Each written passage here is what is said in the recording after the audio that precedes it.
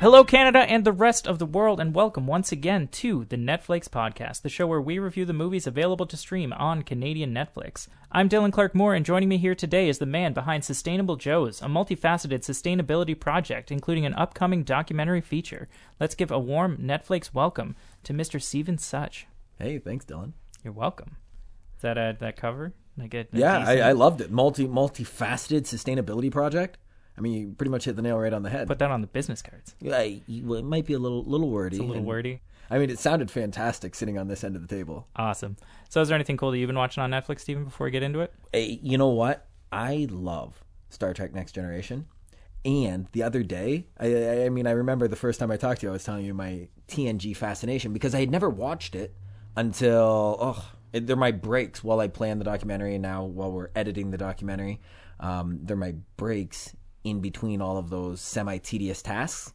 But unfortunately, I just noticed yesterday that come March 1st, TNG will no longer be airing on Canadian Netflix. Oh, no. Yeah, pretty disappointing. How far in are you? Well, I'm not even finished. That's the worst part because Are you close? Are you going to be able to just all right, Joe's, you're on the back burner for a little bit. I need to finish TNG. I don't know that Joe's will ever be on the back burner of my life because it's pretty all-consuming at this point in time. But I'm on episode 10 of season 5, and I've been watching them sequentially. Yeah. Which apparently nobody watches them from episode 1 of season 1 through to. How else would you watch it if you want to finish the whole thing? Well, most people. They just have they grew up with it. They watched it on TV. Well, they watched it on syndication, so they just watched it. It's like how we watched The Simpsons growing up. It was just whatever order it hit you, and then, it just so happens I've seen all of it now. Whereas I remember growing up, I was like, I don't want to watch Star Trek. It was boring. And now I'm absolutely fascinated by it. Oh, man, TNG was important in my household. We had the series finale on tape. Really? Yeah, we had it. Yeah. Well, don't tell me how it finishes. Still in my parents' cupboard. I'd be very disappointed if you told me what happened right now. All right, well, the movie that we are here to talk about this week is a 2014 documentary directed by Kip Anderson and Keegan Kuhn. We're here to talk about Cowspiracy.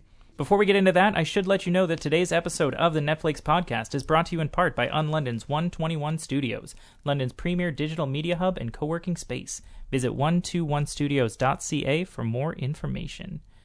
So the ways that Netflix describes Cowspiracy are as follows. First, when you hover over it, it says, a filmmaker blows the lid off a conspiracy of silence. The risks are heavy, but our planet's future is worth it. I remember, when I was rewatching Cowspiracy, it was so I had a choice to continue down this path or to be silent. And then I realized that the choice wasn't a choice. It's so dramatic. Yeah, I was like, that's so cheesy. Why can't we just choose to do the right thing? When you click on the title, the description changes to, learn how factory farming is decimating the planet's natural resources, and why this crisis has been largely ignored by major environmental groups. It's not bad. The genres this movie belongs to, according to Netflix, are documentaries and political documentaries, and the mood it assigns is visionary. I didn't realize that all of those tags were in Netflix. They are. And I clicked on visionary just to see what else is in there. I was going to say, can you give me other examples? It's all documentaries. Yeah? It's all expand your mind a little bit, look outside, and a whole bunch of nature documentaries. So normally I like to ask why my guest chose the movie that they did, but it actually kind of came up just from talking to you that, hey, a fun movie to talk about would be Cowspiracy. And at first, the reason I suggested it because I've never seen it before, so I was like, a nature documentary, and Steven cares about nature, so let's do a nature documentary. I didn't realize how much of this movie was about sustainability and how actually kind of how closely meshed this project and your project could be. So, before you went back and rewatched it, you'd seen it before, I guess. Yep. So, what were your kind of feelings on it before you came back to visit it again? Well, I had heard a lot about it, right? Just to begin with. And obviously there was a focus on, simply from the name that you could deduce, there had to be something to do with meat. And in the space of sustainability, there's a lot of talk between, should you be a vegetarian? Should you be a vegan? How do we allocate resources? So I was really curious to watch the movie at first. I remember my first impression was I really valued the information. Some of the information, upon further reflection, I feel is a little outdated. But it's pertinent that the information gets out there. So if that was my like, that I valued the information, my dislike would have been, I feel like he kind of made people look stupid. And I'm not saying that, not to, call a spade, but I've learned that in this filmmaking process, as an editor, as I'm sure you've experienced, you're really in control of how somebody looks. Like, I'm well aware of the fact that you could make me look like an idiot today just by how you edit something. And I think they made a lot of people look like idiots. And a lot of people who I believe, or at least I have to hold on to the hope that they are in that industry trying to make a positive difference. Like you said, I appreciated the topics and the conversations that were happening, and specifically the facts and the statistics that were coming out. But Kip Anderson as a narrator, there was something a bit off about that. And I don't necessarily want, I mean, like you said, like, in your own projects, you don't want to make people look bad. So I don't want to necessarily spend a whole lot of time talking about how this guy is bad at his job. But he does seem to be kind of borrowing from the Michael Moore school of filmmaking, where he's going after people, trying to catch them off guard with these questions where he feels like he knows all the answers, and then editing around that to make his point seem like it stopped that person dead in their tracks and they had no idea what to do with it. When, again, like you said, as an editor, you're in complete control of that, because you cut to something else, and you haven't even given the person a chance to respond. So the editing, it did have me kind of like, but what was the rest of that? What was the rest of that conversation? Could I have the entire context? So what we're going to do with a lot of the interviews that we've collected for our upcoming documentary, from Captain Paul Watson to Dr. Dan Ariely to 2 directors at the United States Environmental Protection Agency, is in subsequent weeks following the documentary, we'll air those entire interviews. So that if somebody's curious about, did we misrepresent anything or was something taken out of context, I believe strongly in transparency, which I think some of that transparency was lacking in this documentary. Again, I think the information was fantastic, but, what was the rest of that sentence? Did you give that person the opportunity to defend what they were saying? And I want all of the people that we interviewed to feel like what they were actually saying was represented in the documentary. And I'm very confident that will be the case. And for our viewers, they'll be able to see everything afterwards, because we will air those those interviews as well. But, and you got Captain Watson then. Yeah. I mean, Kip Anderson's here, talking to some of the lieutenants of the Sea Shepherd. The Sea Shepherd. You went right for the top. That's impressive. We've been very lucky to, I've said a couple times to a couple people who've come on board, like, with a budget of $6,000, we have $1 million cast, in my opinion. Like, we have 2 directors at the United States Environmental Protection Agency, like I said. The sustainability manager for IKEA Canada, Brendan Seal, came on board. Captain Paul Watson, one of the co-founders of Greenpeace and the founder of the Sea Shepherd Conservation Society. Dr. Dan Ariely, he writes for the Wall Street Journal, has a couple New York Times bestsellers, is a professor at Duke. His TED Talks have over 7.8 million views. He's a behavioral economist, and we went to talk to him about what are some of the drivers of behavioral change.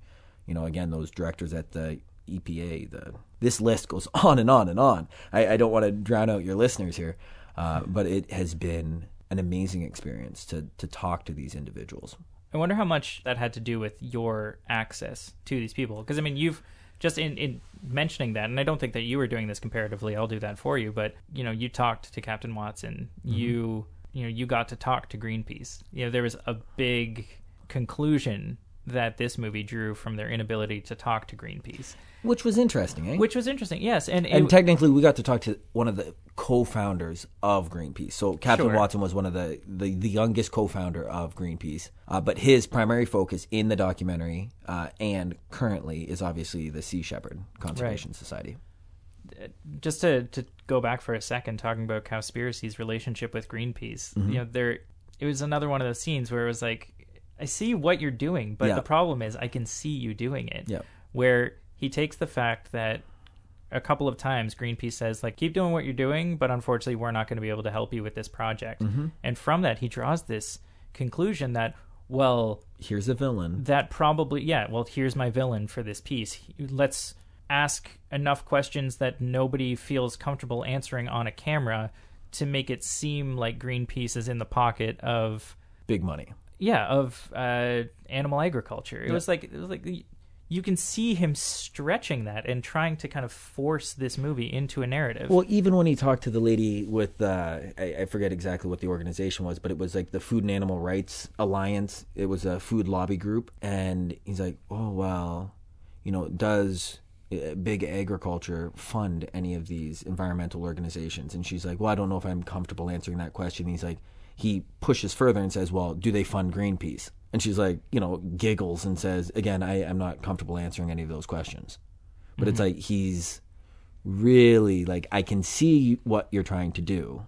And maybe Greenpeace just doesn't want to answer. Well, and that's what I was thinking, is that maybe Greenpeace has seen, these Michael Moore-style documentaries where they know that if you're coming in, like, because he clearly has an agenda or they, I should say, because there are two directors, but, they have an agenda in making this movie. And a valid agenda, might I say. Yeah, no, I'm not questioning the validity of it. We eat way more meat than, most doctors would say we nutritionally need. Mm-hmm. And I'm not saying don't eat meat, but I don't know that we need to eat as much meat as we currently are eating. Sure, but I could understand why an organization that probably gets requests for interviews as much as Greenpeace might kind of see this sort of project coming, where they know that the editorial process can really cloud the message that you're trying to get across. Absolutely. Because these interviews, I'm sure they were hours long.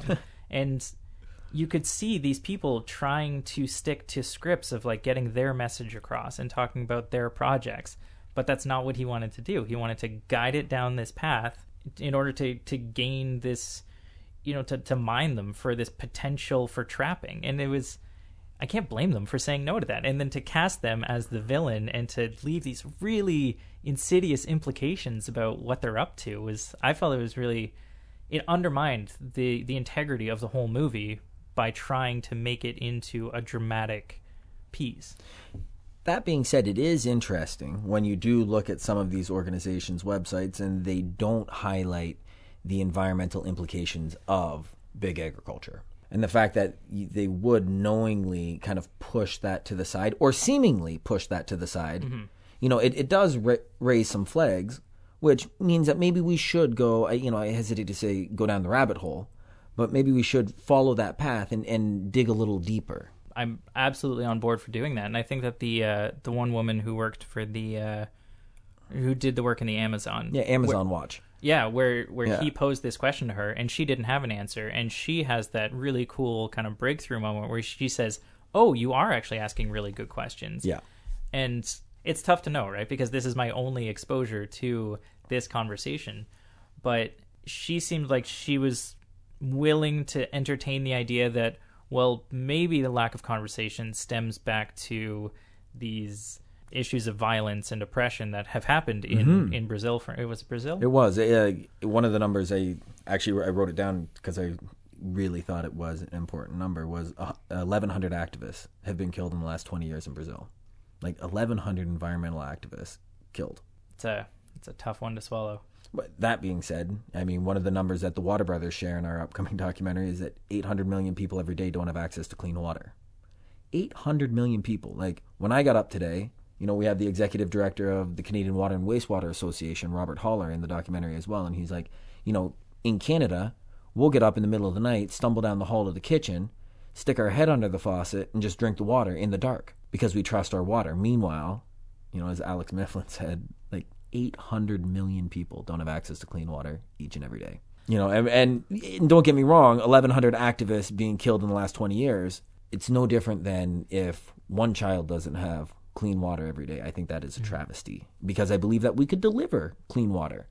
And better said, I believe we could build sustainable infrastructure in local communities throughout the world that delivers clean water each and every day. And it goes back to that old parable of give a human a fish, teach a human to fish. How do we empower people to prosper economically while stewarding the environment, being socially inclusive, and then putting good governance principles in action? It seemed like a triumph of the film for me in that it offered a solution. Mm-hmm. And that was kind of the third act of the movie, is here's something that you can do. And here are some statistics that outline, why a vegan lifestyle, or at the very least, like a lacto-ovo vegetarian lifestyle, would considerably reduce the footprint that you have on the world.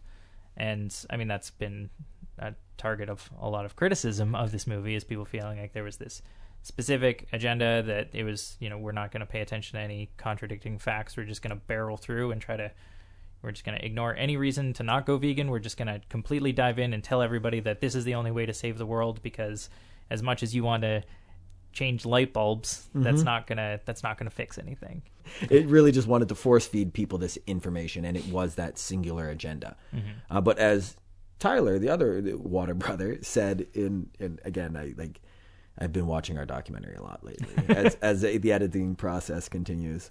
But he's like, turning off the lights at night, taking shorter showers, turning the faucet off while you're brushing your teeth. Those are all great little things, but there are so many other things that collectively will have a large, large impact.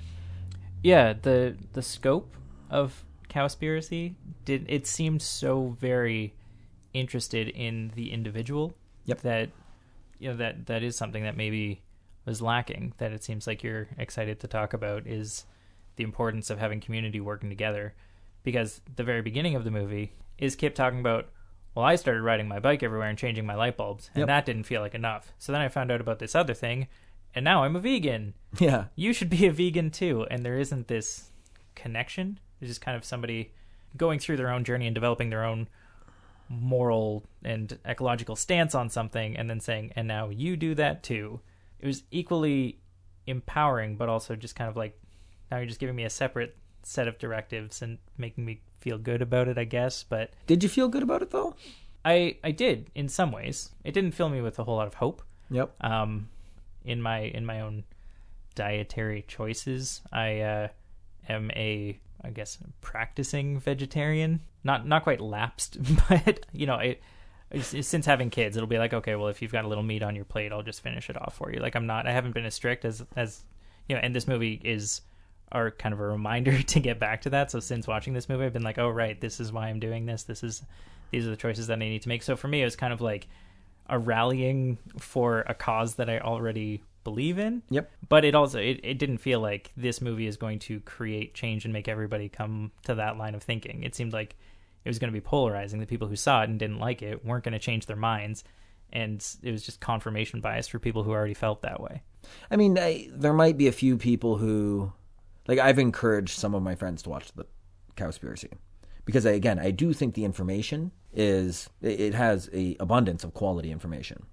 Some of it, again, is a little dated. Other is completely relevant. The fact that a cow drinks 30 to 40 gallons of water a day, that over its life cycle to create a quarter-pound cheeseburger, or excuse me, a quarter-pound burger, I exclude the cheese, right. Takes 660 gallons of water, is a pretty mind-blowing number. To think that your hamburger, like Captain Watson, one of the things I remember talking to him about, he's like, on a boat, we have a very strict water regimen.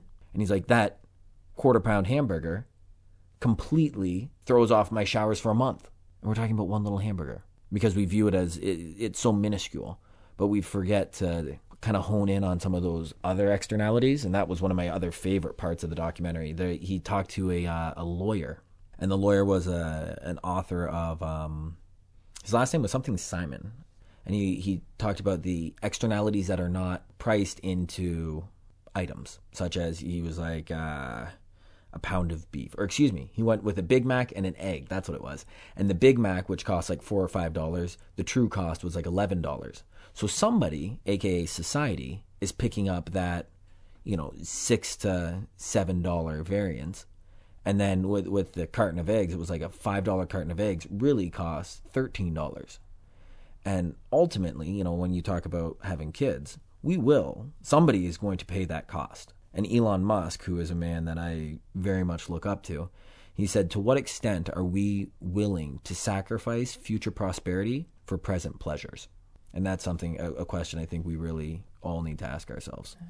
I don't necessarily think that all of the lack of conversation about animal agriculture is insidious or mean-spirited or absolutely, or at the protection of big industries. I don't necessarily think that that's the whole story. I think that in a lot of cases, a lot of these people who are asked these questions were legitimately surprised to be asking those questions, or to be asked those questions, because in their own paradigm, it was kind of, well, yeah, that's part of the imprint, but that's what we eat. So we can't do anything about that. Let's do something about the stuff that we can change.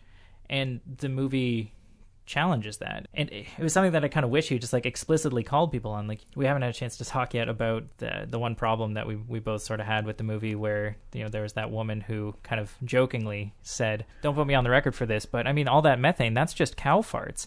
But he never turns around and asks the question, like, well, why does there need to be so much cow fart out there? And I remember thinking this as well. I remember in elementary school coming across this knowledge somehow. It's just like a cute piece of trivia that actually the biggest depleter of ozone layers is cow farts. And thinking, okay, well, you know, we're not going to do anything about that because we eat cows and we drink milk. And not challenging that, you know, not, I mean, to make reference to that clothing line, I'm not sure if you're familiar. Unlearn? Mm-mm. Do you know Unlearn? Oh, it's this clothing line that the idea is they put out T-shirts that are designed to inspire conversation, and the whole idea is to just take something you're familiar with, deconstruct it, and then rebuild your own opinion of it. And you might end up at the same place, but at least you've thought about it and you're not just accepting it. Yep.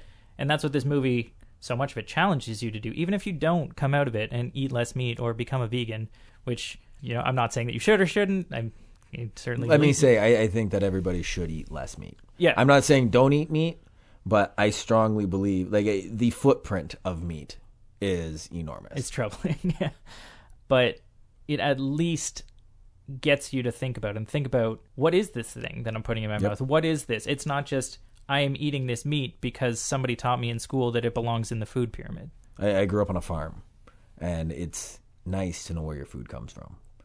Like, ironically, my father grew and still does grow corn, but a lot of people in our local community come to the Such farm for Steve's corn. My father and I share the same name. Because they, you know, there's that nostalgia to it. There's that tradition to it. And a lot of our behavior is based off of tradition. And so how do we ultimately, and that's why we went to talk to Dr. Ariely, like, how do we catalyze behavioral change? And what are those drivers?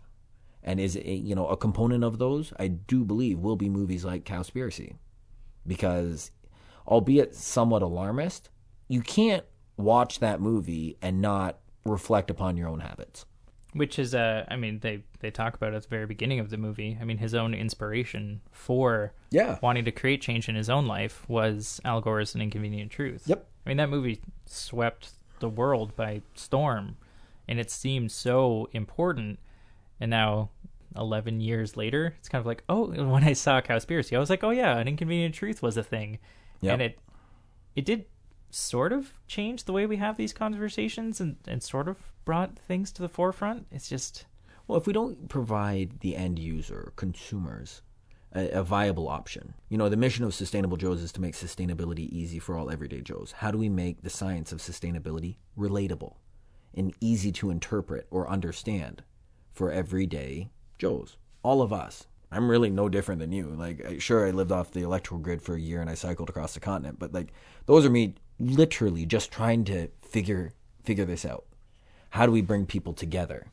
And so until those solutions are present, I believe that things like this will come to the forefront, but then they will fizzle away. You need tangible, quantifiable, and easy to implement solutions for people. And it's easy, but there's still a learning curve with regards to becoming a vegan or a vegetarian. Mm-hmm. I almost don't fault Cowspiracy for it, because I believe that he believes this. Totally. And, you know, it's the same opinion I have about anybody who has, you know, an earnest belief in what they're doing. Like, he believes that by becoming a vegan, we can create change that will save the world. So I can't blame him for that, and I can't blame him for wanting to just not acknowledge detractors who he feels are, I should be saying who they feel are, you know, looking out more for their own interests than for seeking a solution. Because at the end of the day, even if there are some facts that, and I've specifically gone out of my way to read some pieces on, you know, how the science and how the facts of this movie are slanted or tainted, or maybe they weren't paying attention to peer-reviewed studies that they should have been and things like that. But even if you can chip away at it, the core message, I think, really does still stand. And is valid, absolutely. Yeah, that if we eat less meat and, not in a just take Mondays off, as they say in the movie, if there is a gradual to drastic shift away from that being such a primary source of our own nutrition or excess nutrition, then perceived nutrition. Yeah, that's not a bad thing. Even if us all changing our light bulbs to a different light bulb is a dent in it, that's still a dent that wasn't there before. And eventually all the little actions over a long period of time add up. When you call yourself a vegetarian for a long time, there is, there can be this sort of game of, well, I've done so much good so far. So, like if now I'm just, okay, fine, I'll eat this thing that has marshmallows in it, which, I mean, like, marshmallows containing gelatin that's, made from byproducts of animal bones and things like that. If you start to let yourself off the hook a little bit, then it's a slippery slope. It can very much be a slippery slope. So, this at the very least has put me back on the right track, or, where I think that I am going to be doing a better job moving forward. It brings it into your awareness, right? Mm-hmm. And, speaking of, it's ironic, Dr. Ariely, one of the things that he had talked about, if you want to have real change, he's like, look to religions, because religions are really good at having people instill practices into their life. Same with like Alcoholics Anonymous. If you don't want to be an alcoholic, like, it's not like you can have like half a cup of wine a week.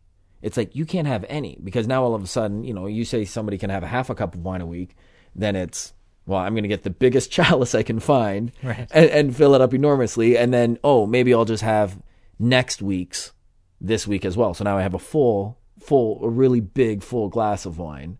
And that is that slippery slope. Mm-hmm. So how do we change that to move our world in a more sustainable direction? And fortunately, there are movies and there are people who are willing to put themselves out there, like Kip Anderson and Keegan Kuhn. And they have put themselves out there, and they're, as the gentleman said at the end, who was actually one of my favorite members. He was like that old rancher from Yes. Montana, and he was like, if you don't think you're putting your head on the chopping block whenever you say something in society that kind of goes against the status quo, or be cognizant that you are, or in other instances where you could potentially be taking away financial success or monies out of somebody's pocket. Mm-hmm. Like, if you inhibit somebody's ability to make money, if that person has enough money, they might go, like you've seen in Brazil, and attempt to stop you. Sure. But on the other side of the coin, I mean, when you were talking about how we do create change and how we get people excited and how we get them, encultured towards believing in the world and in sustainability, the one gentleman who was he the guy who was making like fake eggs? Oh yeah. There was that one guy, and I wish that, I'll tell you what, listeners, I'll put his name in the blog post. I'll put his picture up and everything, where he talked about not just like, it doesn't need to just be about removing meat from our diet. It's about what we're putting back into it and putting our ethics and our beliefs into our nutrition, into everything. And then getting that enrichment of knowing that you've made a choice and you're empowering yourself in the decisions about your food, and not just the individual nutrients of what you're bringing into your body. And yeah, you're right. It that goes out into everything else that we do. It's I'm about shaking my head yes, because I couldn't agree more. Yeah. Wholeheartedly. We must inform people, and then from there, you don't want to guide with a super firm hand, but certainly educate, and access to information is crucial. And a lot of people don't know the impact of big agriculture. And this documentary has, shone a little light on some of those practices and how we participate in those practices as well. So how do we inform people without being, uber didactic? Like, this is the way it must be done. Yeah, that's a tough balance to find, where you want to have almost like informed indoctrination without necessarily telling people what to do. You want them to invest in it and believe in it themselves, but you still want them to kind of end up making the right choice. I mean, that's the struggle that we're always, like that's the eternal struggle of a parent and, of any kind of nurturing society or nurturing role for anything. But I do believe it's possible. Well, I mean, I have to. Otherwise, it's pretty grim. Right. I was asked one of the hardest questions the other day. A buddy of mine owns upcycle bow ties, and he had made a tie for me. It's a wooden bow tie. Yeah. For my interview with the minister, and I gave Minister Murray. Oh, I forgot to mention, the Honorable Glenn R. Murray, the Minister of the Environment and Climate Change for the province of Ontario, is also in the documentary. And I had given the minister a wooden bow tie from wood off of my family's farm that my friend Mark had made. We were having a tea the other morning, and Mark asked me, so after filming, do you have more or less hope for the future? And that was a really hard question to answer. Like, I'm full of hope. I'm the eternal optimist. But when the more you go down the rabbit hole, the more you realize, like, we have to make big change, and we have to make big change quickly. So therefore, we must educate people. We must engage them. We must, I believe in the merger, the marry of education and entertainment. So how do we entertain somebody while educating them, and then therein empower them as well? And then hopefully many more people start making the most sustainable choice that's available to them. Yeah. So what did you end up answering him? It was something long-winded like that. Because it's a really hard answer. Simply because 800 million people don't have access to clean water every day. 2.5 billion don't have access to clean water and sanitation. 62 people have more accumulated wealth than half of the global population. 3.5 billion people. When you look at that type of inequality, as Dr. Anjanette DiCarlo says in the documentary, it's very hard to have fair and just distribution of resources. So how do we change that? Well, you make a movie about it, for one thing. Absolutely, right? And that's something that I will absolutely give credit to the filmmakers here and you, and just these people are, whether the message is flawed or not, they're agents of positive change. Absolutely. And moving towards this common goal of sustainability. Like, there isn't any message that's going to get out that's going to be able to remain steadfast and flawless and not be damaged under relentless scrutiny. And it's really easy to scrutinize people. Like, I don't know, I'm doing it right now. I had you on to talk about and to in some ways criticize this movie. Mm-hmm. But I also am a fan of this movie, and I love how it made me feel at the same time. So, I'm doing what I'm complaining about, but at the same time, I think it's good. I think it's important. But we also, I will put my face behind my words, and oftentimes I feel that people, hide behind the walls of a message board. And it's easy to criticize somebody, on the other side of a screen when you have, your little emoticon pop up. Not emoticon, what avatar. It's a whole nother thing to have that conversation and be authentic and transparent in your own words while evaluating your practices. I remember somebody had criticized me one time, and I'm like, I try to make the most sustainable choice I can as frequently as I can. Like, I have this thing I call the sustainable now. What is the most sustainable practice I can do right now, while still respecting where I want the project to go? For example, I drove here. I could have, in theory, rode my bike on, this snowy night in February in Canada. But would that be more dangerous? Absolutely. So how do we do the best we can with what we have? But that goes back to Captain Jean-Luc Picard in Star Trek Next Generation when he asked Ensign Wesley Crusher when his first attempt at getting into the Starfleet Academy, and he failed. He didn't get in. He wasn't accepted. And Picard goes, well, did you do your best? And Wesley was like, yes. And Picard was like, okay. That's all I need to know. But only you know if you've done your best. And so, some of my friends ask me, well, how can you sleep at night, or do you ever worry about these things? And I was like, well, every day. I don't, I took Monday off, kind of, because it was family day, and my mom was in town. Every day I work and I do my best to move our world in the most sustainable direction that I can. And so how do we empower people to live lives of passion while still stewarding the resources that are around us for future generations? And that's where I think there's a lot of value in, I haven't seen your documentary, but at least in Cowspiracy. I haven't seen it finished yet either. in some cases, even if it's just a reality check, Absolutely. or just a slap in the face to be like, hey, by the way, you need to think harder about these decisions that you're making. And then once you're empowered with that, then it's about what you're doing and about finding ways to keep yourself reminded and to keep yourself accountable to the choices that you've made and to those commitments. It'll be interesting to see the complete fallout of this documentary. Or the ripple effects. I suppose fallout's more a nuclear term. But here's a question for you. Like, when you look at documentaries, what's something that grips you? Because as a first-time filmmaker, it has been a really interesting journey to kind of dive into some of those issues. And then if you even want to, look at Cowspiracy as a documentary, what was something that really, like, this is my favorite thing in most documentaries, and Cowspiracy got what grade with regards to that favorite thing? I don't talk about documentaries too often. Most of the time when people want to come on, they want to talk about this cool new movie they've seen. Well, this was a cool new movie. Yeah, it had some animations. Sure. Yeah. Made in 2014, not too old. Yeah. When I think about the most important documentaries I've seen, they're the ones that have either introduced me to something new or challenged something that I thought I already knew. And that's the power of a documentary. Is it's either teaching you something or reminding you of something. And that's why Cowspiracy was so effective, but also so frustrating, because it showed its hand so often. You'll have to pardon the unfortunate expression, but they really showed how the sausage was made.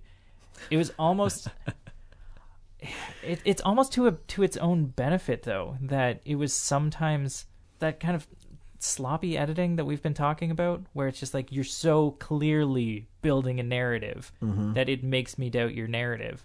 But on the other hand, because the product itself is fairly well polished and well structured, that it's almost endearing when it does that, because you're like, okay, well, this is somebody who's trying, and that earnestness is coming through. And again, he doesn't seem insidious. It doesn't seem malicious.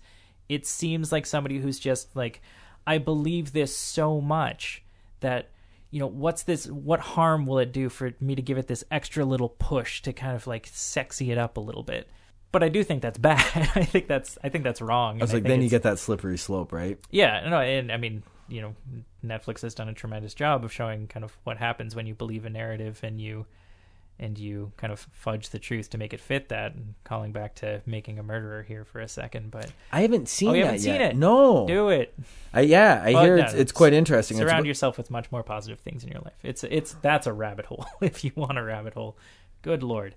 But yeah, like that's what the movie did well and didn't do well. It did a good job of reminding me of a lot of things and holding me to a standard that I hadn't been honest with myself about how lenient I'd been with myself. But on the other hand, it was also sometimes like just like a not well edited documentary in that it was trying too hard to impose this narrative on itself. What did you think about some of the fishing numbers? I mean, just like at large, like I remember the one was like 75% of the oceans are either overexploited, fully exploited, or significantly depleted. That was really troubling because that was a UN number too. Yeah, because everybody agreed on it. Yeah, like, that's one that's completely unchallenged. And then you've got the guy from Oceania. Was that the organization? Well, there was Oceania and Surfrider. I think it was Oceania. The guy, the smug guy who was like, well, no, it's fine because we're just basically feeding off the interest. Yeah, and then he had that grin on the end, like, okay, you got me. Right, and it was like, no, we're talking about like millions, like all these species billions. Of we're fish. Talking about survival. Right, that's what we're talking about. That would like if there's an actual villain to this piece, it's that guy's smile, because he puts this metaphor together of, it's like a bank, like you. Which the metaphor is perfect. Right, but then when it gets thrown back in his face, they're like, actually, we've dipped into the principle, 75% into the principle, and the guy's like, oh, like, what are you doing? Like, you just had your entire world thrown apart, and you're laughing about it. Like, who is holding you accountable to this untrue narrative? Well, who is? Spun? And that's the problem. No one, right? Because we continue as consumers to go to the same stores and buy the same produce. And that's the issue, right? Like, I remember Eric Henry, another gentleman who's in the documentary, and I am sorry for giving all of these like references to people who are in the documentary, but they're like, they've played such a substantial role in my life over the past handful of months as we've continued to edit. But he's like, when we make a financial choice, actually, you know, and we can talk about somebody who's in the Cowspiracy documentary, again, that lawyer with the Meatonomics and the externalities, the negative externalities involved in the production or provision of a product or service that we're just not aware of. And so how do we change that? But again, in a hopeful manner and in an empowering manner. And I think the way to do that is by showing people the impact. And that's one thing that this documentary did very, very well. Like, here are the impacts if you want to eat meat. One other thing that the movie did quite well is that when I first just saw the name of the movie and I saw that it was about factory farming, I thought it was just going to be just a deluge of animal torture porn. Yeah, I thought it was just going to be like that too. Mutilated animals and like distended nipples and all sorts of like horrible growths and things like that. And you didn't get that. Well, not overly. I do remember there was like the cow in the big forklift bucket. Yeah, remember that part? Right. There were some troubling parts where we saw that. We saw the elephants being slaughtered, which I just forgot about until now, and oh my god.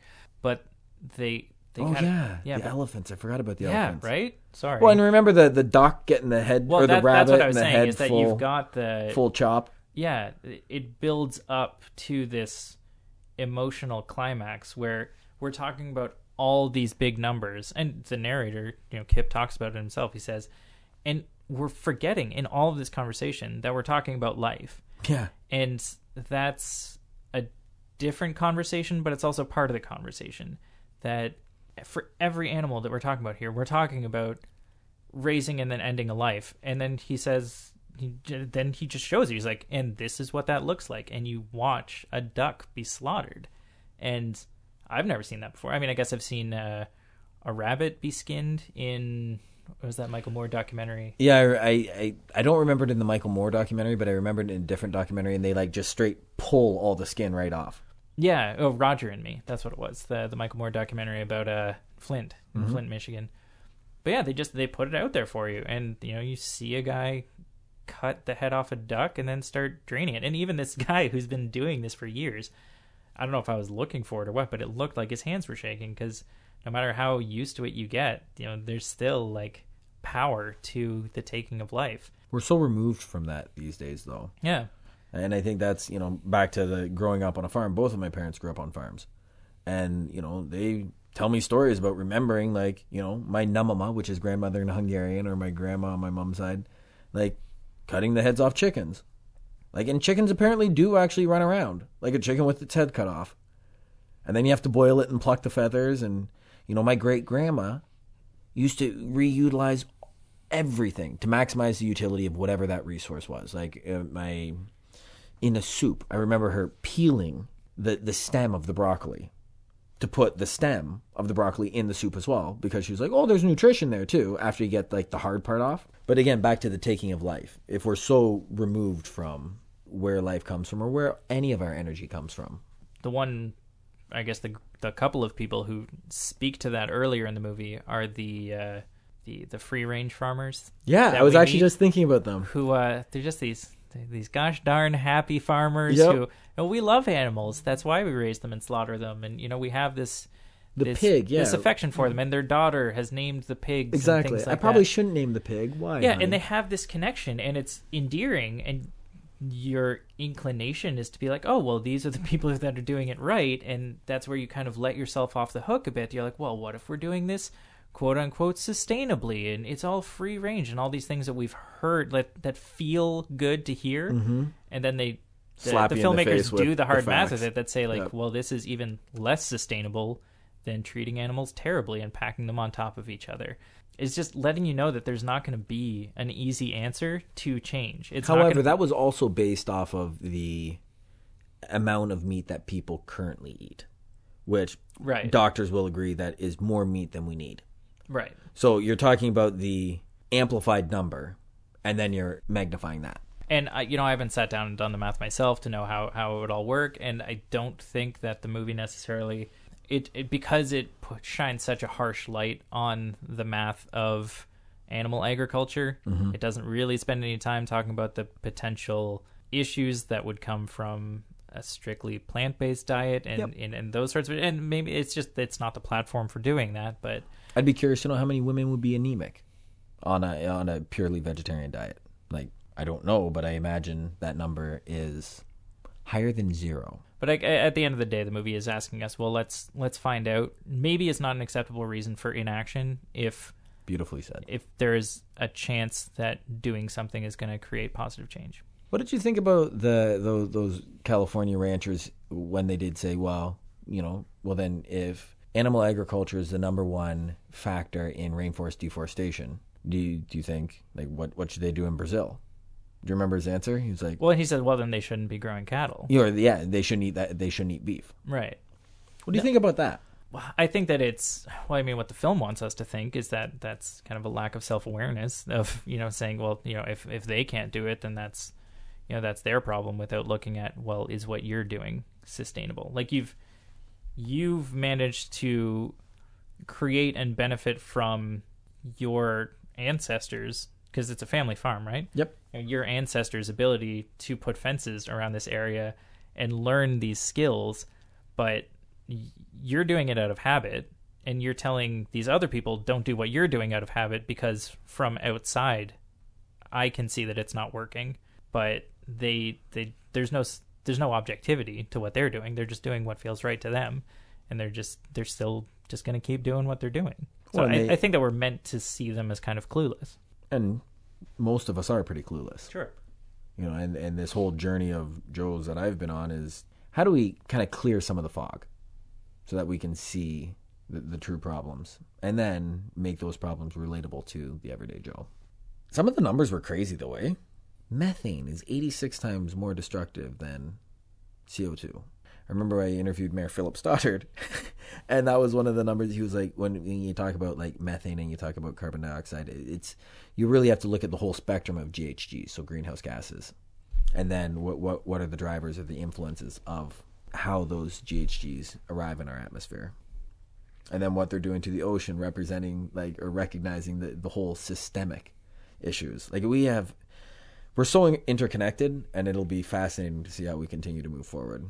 Everything else that really stood out were these just more or less list of numbers, that every cow needs 130 to 140 pounds of feed a day. Yeah, that was something that's a lot of grains. Yeah, it was overwhelming how much information was present. You said yourself, as you were watching it, you were stopping to take notes as if you were going to get tested on it later.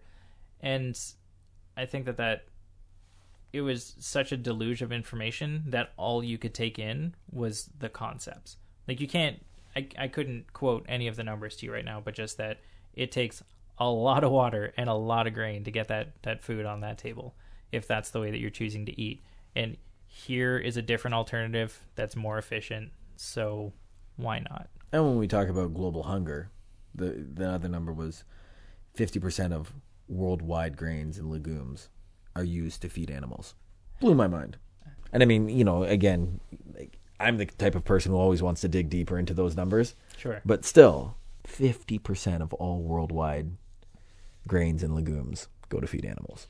One thing Captain Watson says in the doc, that currently cats eat more fish than all the seals in all the oceans, and that chickens and pigs eat more fish than all the albatross and puffins in the world. Meanwhile, chickens and fish and cats don't natively eat fish. Yeah. That's insane. Yeah. Meanwhile, that other number that he had pointed out, 5-to-1, the bycatch ratio, 5 pounds of bycatch to every 1 pound of whatever your target fish is. How is that a sustainable fishing practice? That's horrendous. Yeah. Again, I love rainbow trout. I love Lake Erie perch.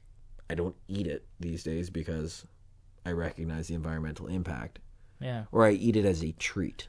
Yeah, and that's what we don't want to let go of, right? We're living in a world now where bacon is a food group in and of itself. I remember having chocolate covered bacon. Yeah, it's this many years ago. It's this it was delicious thing that's become this kind of cultural icon, where it's this symbol of bravado manliness. Almost. And I mean, the whole idea of the Baconator is that Wendy's wanted to come up with a burger that they could market to university-aged men. to just say, you're a slob, and we're going to tell you you're a slob, but we're going to kind of be in on the joke about it. So as you're putting on your Axe body spray, here's the burger that you're going to eat when you're getting hammered. Like, it's crazy. And like, that's what we're doing. And, that's what it wants us to do, is to not see that as something that we're entitled to. And that it's just, you can't keep drawing from that well. Eventually it runs dry.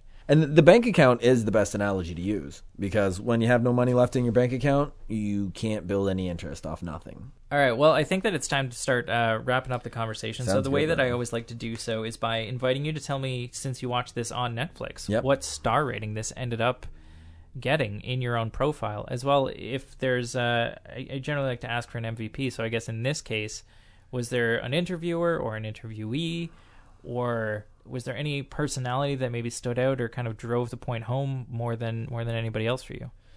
So I ended up giving it a 4 out of 5. I didn't necessarily, again, like the aggressive tone that I felt or the antagonistic tone that was in the documentary, but I loved the content, and I wholeheartedly appreciate how they put themselves out there and put that information out there. I wish I could give them higher, like really like a 4.5 would be ideal. As for my all-stars in the documentary, I would say there were 2. One was that lady from Amazon Watch.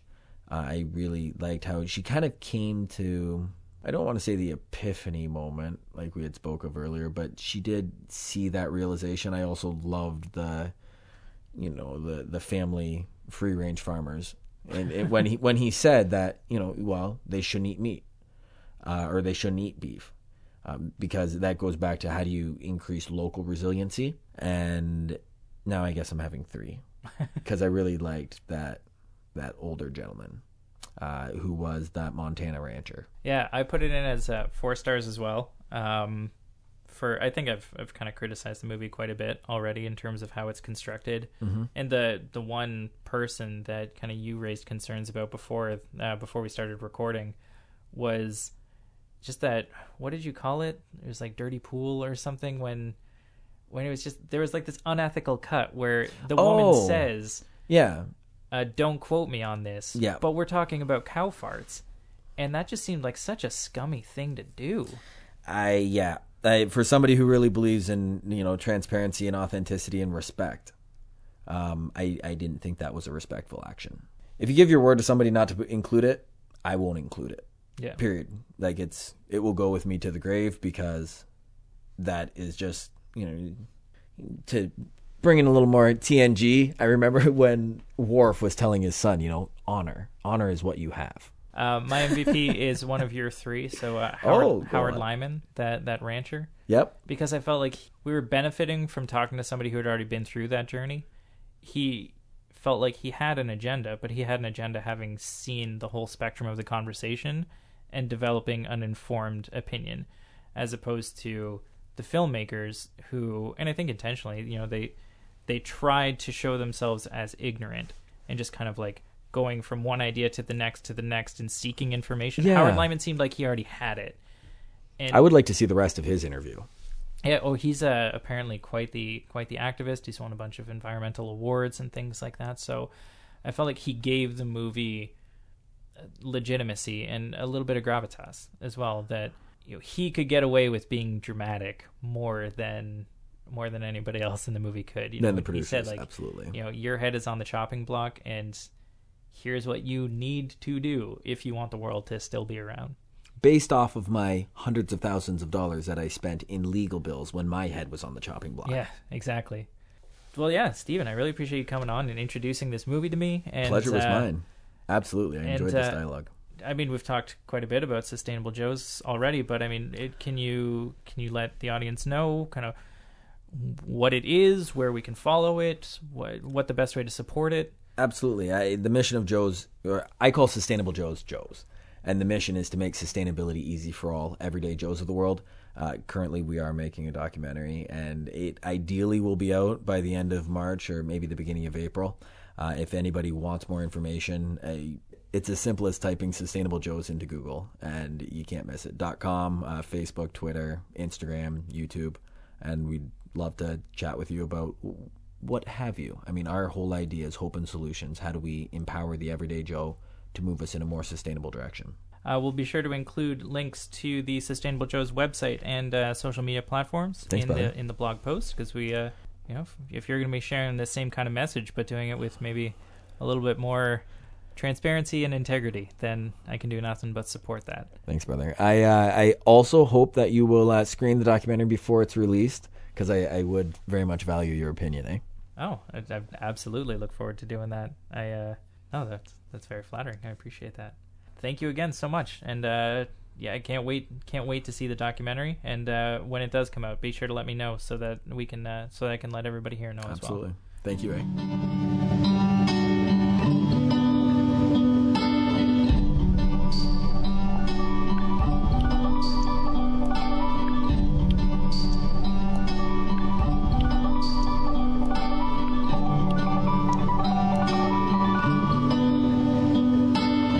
And that's everything for this week from the Netflix podcast. If you like what you heard today, head on over to netflixblog.wordpress.com to check out the rest of the Netflix content, like show notes, articles, reviews, as well as a weekly look at what's new on Canadian Netflix. You can also find us on our social media platforms. We're on Facebook as Netflix, on Twitter at NetflixPod, where you can also find me at Dylan Clark Moore, and we're on Tumblr and SoundCloud as Netflix Podcast. If you'd like to support the show, there are a few ways you can do so. You can start by heading over to iTunes or whichever podcast platform you prefer and subscribing so that each week's episode comes straight to you. While you're there, drop a rating and a review to let us know what you think. You can also contribute directly to Netflix by way of our Patreon campaign, whether it's for the rewards like shoutouts on the podcast or customized content, or if you just want to see us keep doing what we're doing. You can pledge your support over at patreon.com. The Netflix podcast is produced and edited by me, Dylan Clark Moore. The opening theme music was provided by Zach Moore. Speaking of music, the piece you're hearing right now is off a brand new album from record label A Person Disguised as People called Odiamo, from the artist known as Chinosky. This piece is called What Was I Telling You About? I honestly love this album, so you can expect to hear a lot more from Chinosky over the next few weeks. Thank you so much, as always, for checking out this week's episode of the Netflix podcast, and be sure to join me here next week for a whole new conversation about a whole new movie from the Netflix catalog. Because even if you think you've seen it all, baby, you ain't streamed nothing yet.